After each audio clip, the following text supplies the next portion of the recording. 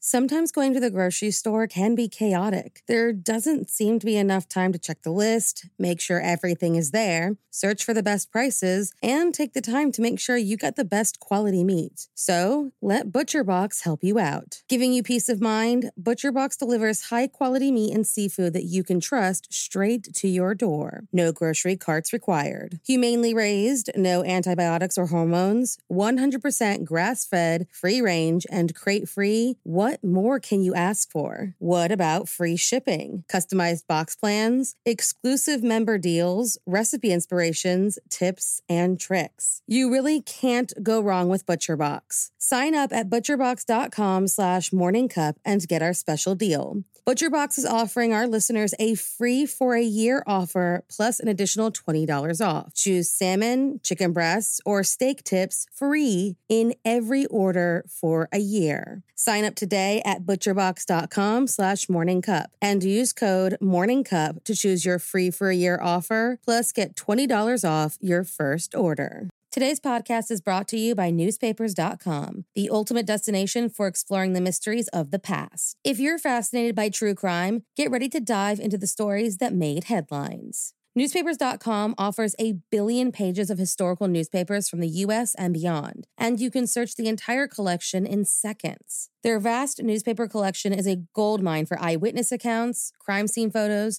news reports, and more. Whether you're interested in famous crimes or long-forgotten cases, newspapers.com gives you a front row seat to more than 300 years of history. For our listeners, newspapers.com has a special offer. Use the code CUPOFMURDER for an exclusive 20% discount on your subscription. That's promo code CUPOFMURDER at newspapers.com. Sign up today and start unraveling the true crime mysteries that keep you up at night. Wondery's new true crime podcast, The Apology Line, begins with Alan Bridge posting flyers around New York City asking people to anonymously apologize for their crimes. Not to God, not to the police, but to his answering machine. Within hours, the calls started coming in, people apologizing for stealing, infidelity, lying, and even murder.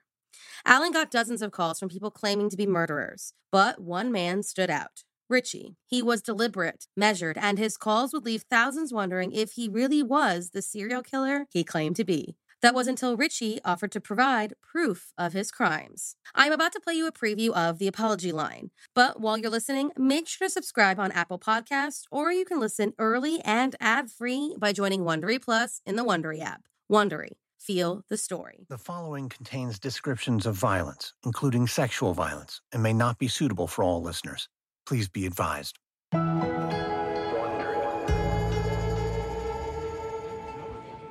It was early 1981, and I was with a group of friends at a loft in New York City. It was a dinner party with, I think, about 6, maybe 8 of us around the big table. Doug Welch was there too. Through the huge windows, we could see the lights of the Empire State Building. Rosary candles flickered on a curved bookcase that separated the living room from the bedroom. These gatherings always went late. We were all artists, so we talked about our work, politics, and how we were surviving in the city. The host was a man named Alan. Toward the end of the dinner, as it was wrapping up, Alan just sort of casually said, "Would anyone like to hear the latest that came in today from Apology?" Apology was Alan's newest project. Doug's girlfriend Carrie vaguely remembered it had something to do with people calling a phone line. Alan held up a cassette tape. Alan was standing and sort of gesticulating, and yeah, he was excited. And we all kind of said, "Well, sure." Alan walked over to his cassette player, popped in the tape, and turned out the lights. First, we listened to what every person who called Alan's phone line would hear, an outgoing message in Alan's deadpan voice. This is Apology. Apology is not associated with the police or any other organization, but rather is a way for you to tell people what you have done wrong and how you feel about it. All statements received by Apology will be played back to the public, so please do not identify yourself. Talk for as long as you want. Then, we heard the voices of callers who'd left messages. I witnessed a crime. I did not report it. Down in the men's room at Penn Station, someone being forced in the booth and being robbed. I feel very badly about not reporting it. Bye. I'm really sorry because I'm white and female and rich. I would like to stop feeling the way I do about the blacks and the Puerto Ricans and the Chinese and the Japs. I just wanted to say I'm sorry to all those poor souls out there that wake up black and blue the next day after I beat the shit out of them. I've got not really an apology to make, except to one person, who's my lover, who's listening on an extension. And I'm sorry that I've made his life difficult. To him, I love you, Max. I apologize. Around the dinner table, no one moved. Everything became quiet except the tapes. The calls kept coming and became more disturbing. Well, I guess, to the 15 or 20 people that I've stolen money from and mugged and robbed and frightened, I'm sorry. I'm sorry. I don't have to say it 15 times, do I? This last caller wasn't like the others. Let's see, there's Henry. I killed Henry. He was a neighbor. He was a classmate of mine. Around the table, the mood suddenly changed. The atmosphere in the room just shifted from this convivial, post-dinner contentment to abject horror as this, almost this incubus sort of entered the room through the speaker and was actually in the room with us. This is a fantastic service that you're doing. It was a very tortured, yet dangerous-sounding person. The world would be full of people like me if we just knew that all we had to do was just say, I'm sorry, and everything is all right. Hearing that voice and watching that light just blinking red, and kind of wanting it to stop. Alan got up and turned the lights back on. He looked around, waiting for a response. I just remember us all looking over our empty wine glasses at each other with our jaws hanging open. No one could say a thing. I think we all just silently put on our coats and we just sort of filed out quietly and said, thank you very much. Doug and Carrie were quiet on the walk to the subway. Once we were on the train, I just remember looking at all these faces and wondering, is that sicko who was just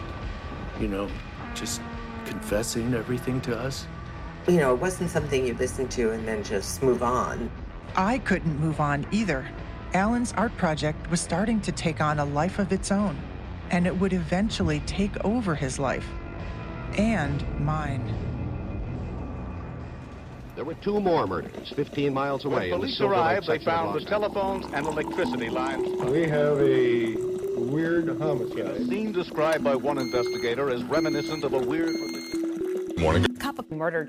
Most people would love to have their names written in the history books, to do something incredible that changed how the world worked and keep your name cemented in the minds of people until the end of time.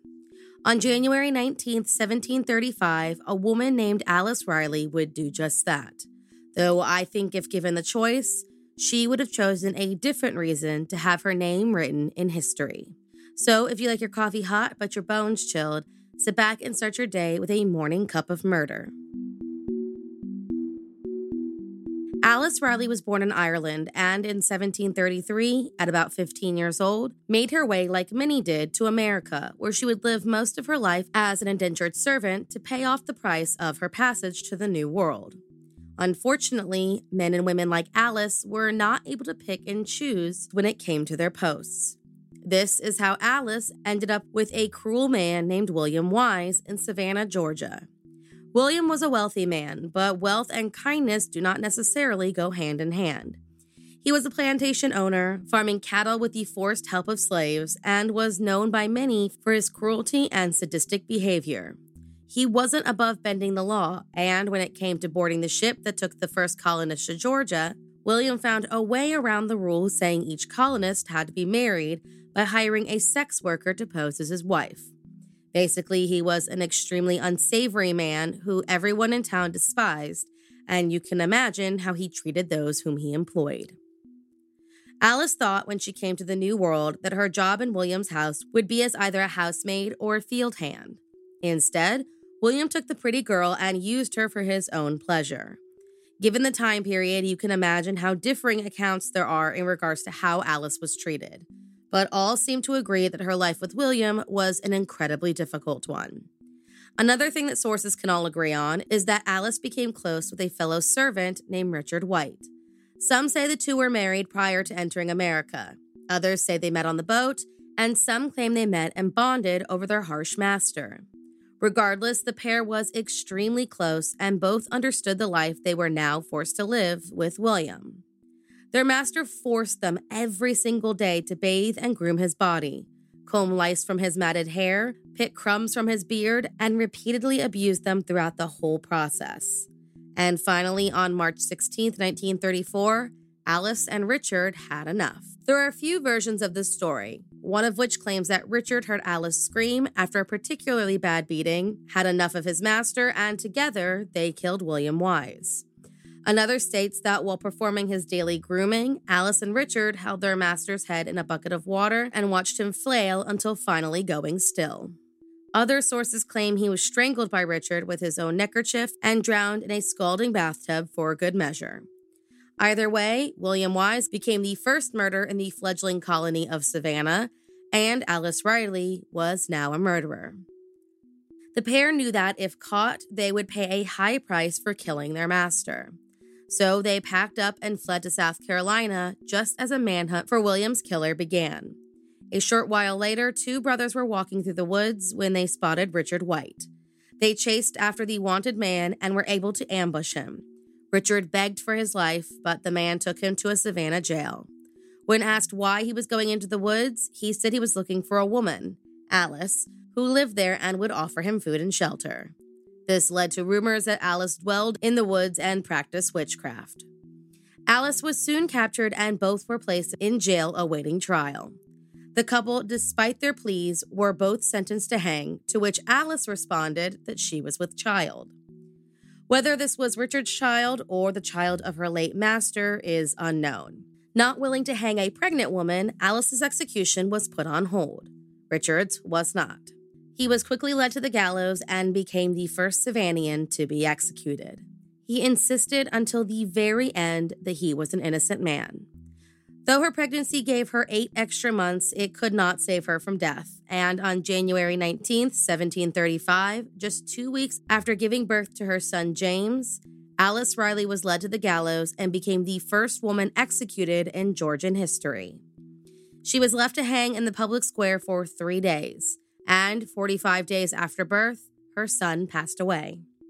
Now that time has passed and we are gifted with the idea of hindsight, many believe Alice and Richard died not because they were cold-hearted murderers, but of the anti-Irish prejudice that plagued the New World.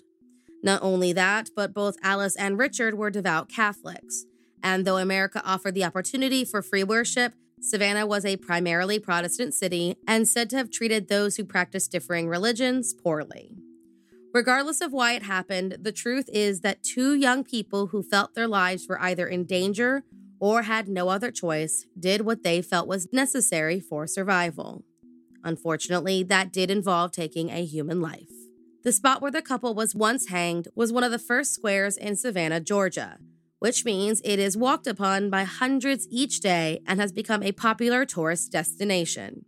And if you know anything about Savannah, you know its reputation for the strange and supernatural.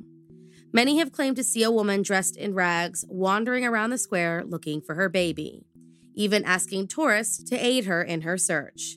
This happens so often that the police receive frequent calls and now know that it's Alice who they are getting calls about, even sending out the new rookies to respond as a joke. According to reports, Alice Riley appears to more people than any other ghost in the United States.